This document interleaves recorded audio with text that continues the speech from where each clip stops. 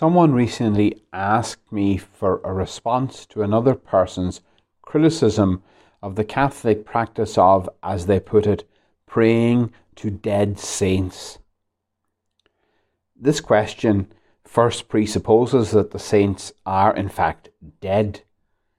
Catholic belief is that the saints, having died, now reign and therefore live with Christ in the glory of eternal life in heaven, which he has won for us on the cross. They have entered into life in paradise. Jesus did not say to the good thief on Calvary, "Someday you will be alive with me in paradise," but "Today you will be with me in paradise." How could he be in paradise if he were dead?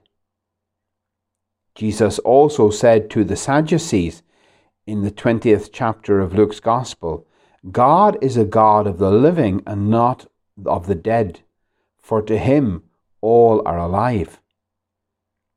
So the saints may well be dead to this world, but to God and in his presence, they are more alive than anyone on this earth right now.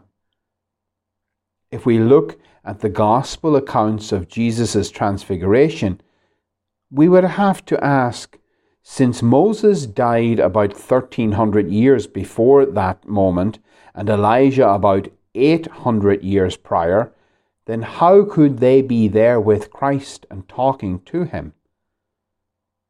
And was Christ breaking the Mosaic law, which in Deuteronomy 18 strongly forbids, under penalty of death, communication with the dead, when he was talking with these long dead men? The Catechism has this to say about seeking the intercession of the saints, praying to the saints. It says, "They, the saints, contemplate God, praise him, and constantly care for those whom they have left on earth.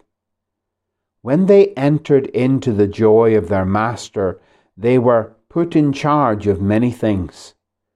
Their intercession is their most exalted service to God's plan. We can and should ask them to intercede for us and for the whole world." That's paragraph 2683 in the Catechism. Given that the saints are alive with Christ in glory, they are also actively still engaged, as during their earthly lives, in promoting God's glory, his kingdom, and in the spreading of the gospel. They do this through their intercession on our behalf. When we speak of praying to saints, we do not, as Catholics, mean the same thing as when we speak of praying to God. Prayer to God always involves the worship that is his due. However, we do not ever worship the saints, and therefore prayer to them involves a request that they might pray for us and with us to God, from whom all good things come. As any one of us might ask a fellow Christian to pray for some intention for us, so we can rely upon and ask these living saints to pray for us to the Lord. This is not something that is contrary to Scripture. In the second book of Maccabees, chapter 15, Judas Maccabee is given a vision of Onias, who had once been high priest, and the prophet Jeremiah, both long deceased, but both still interceding for God's people. In Jesus' parable of Lazarus and the rich man in chapter 16 of Luke's Gospel, Jesus implies that the deceased man is alive, though in a miserable condition, that he is aware of things happening on earth, and he is trying to pray for those of his family still alive, albeit he is not in heaven and not in union with God, and his prayer therefore does not produce the desired effect. In the book of Revelations, the Christian martyrs established now in heaven call out to God for justice upon the earth in the 6th chapter of the book of Revelations. In the 12th chapter of Hebrews, The Scripture speaks of a great cloud of witnesses who are looking on at our struggles here below and urging us on. Now, if they are that interested in us,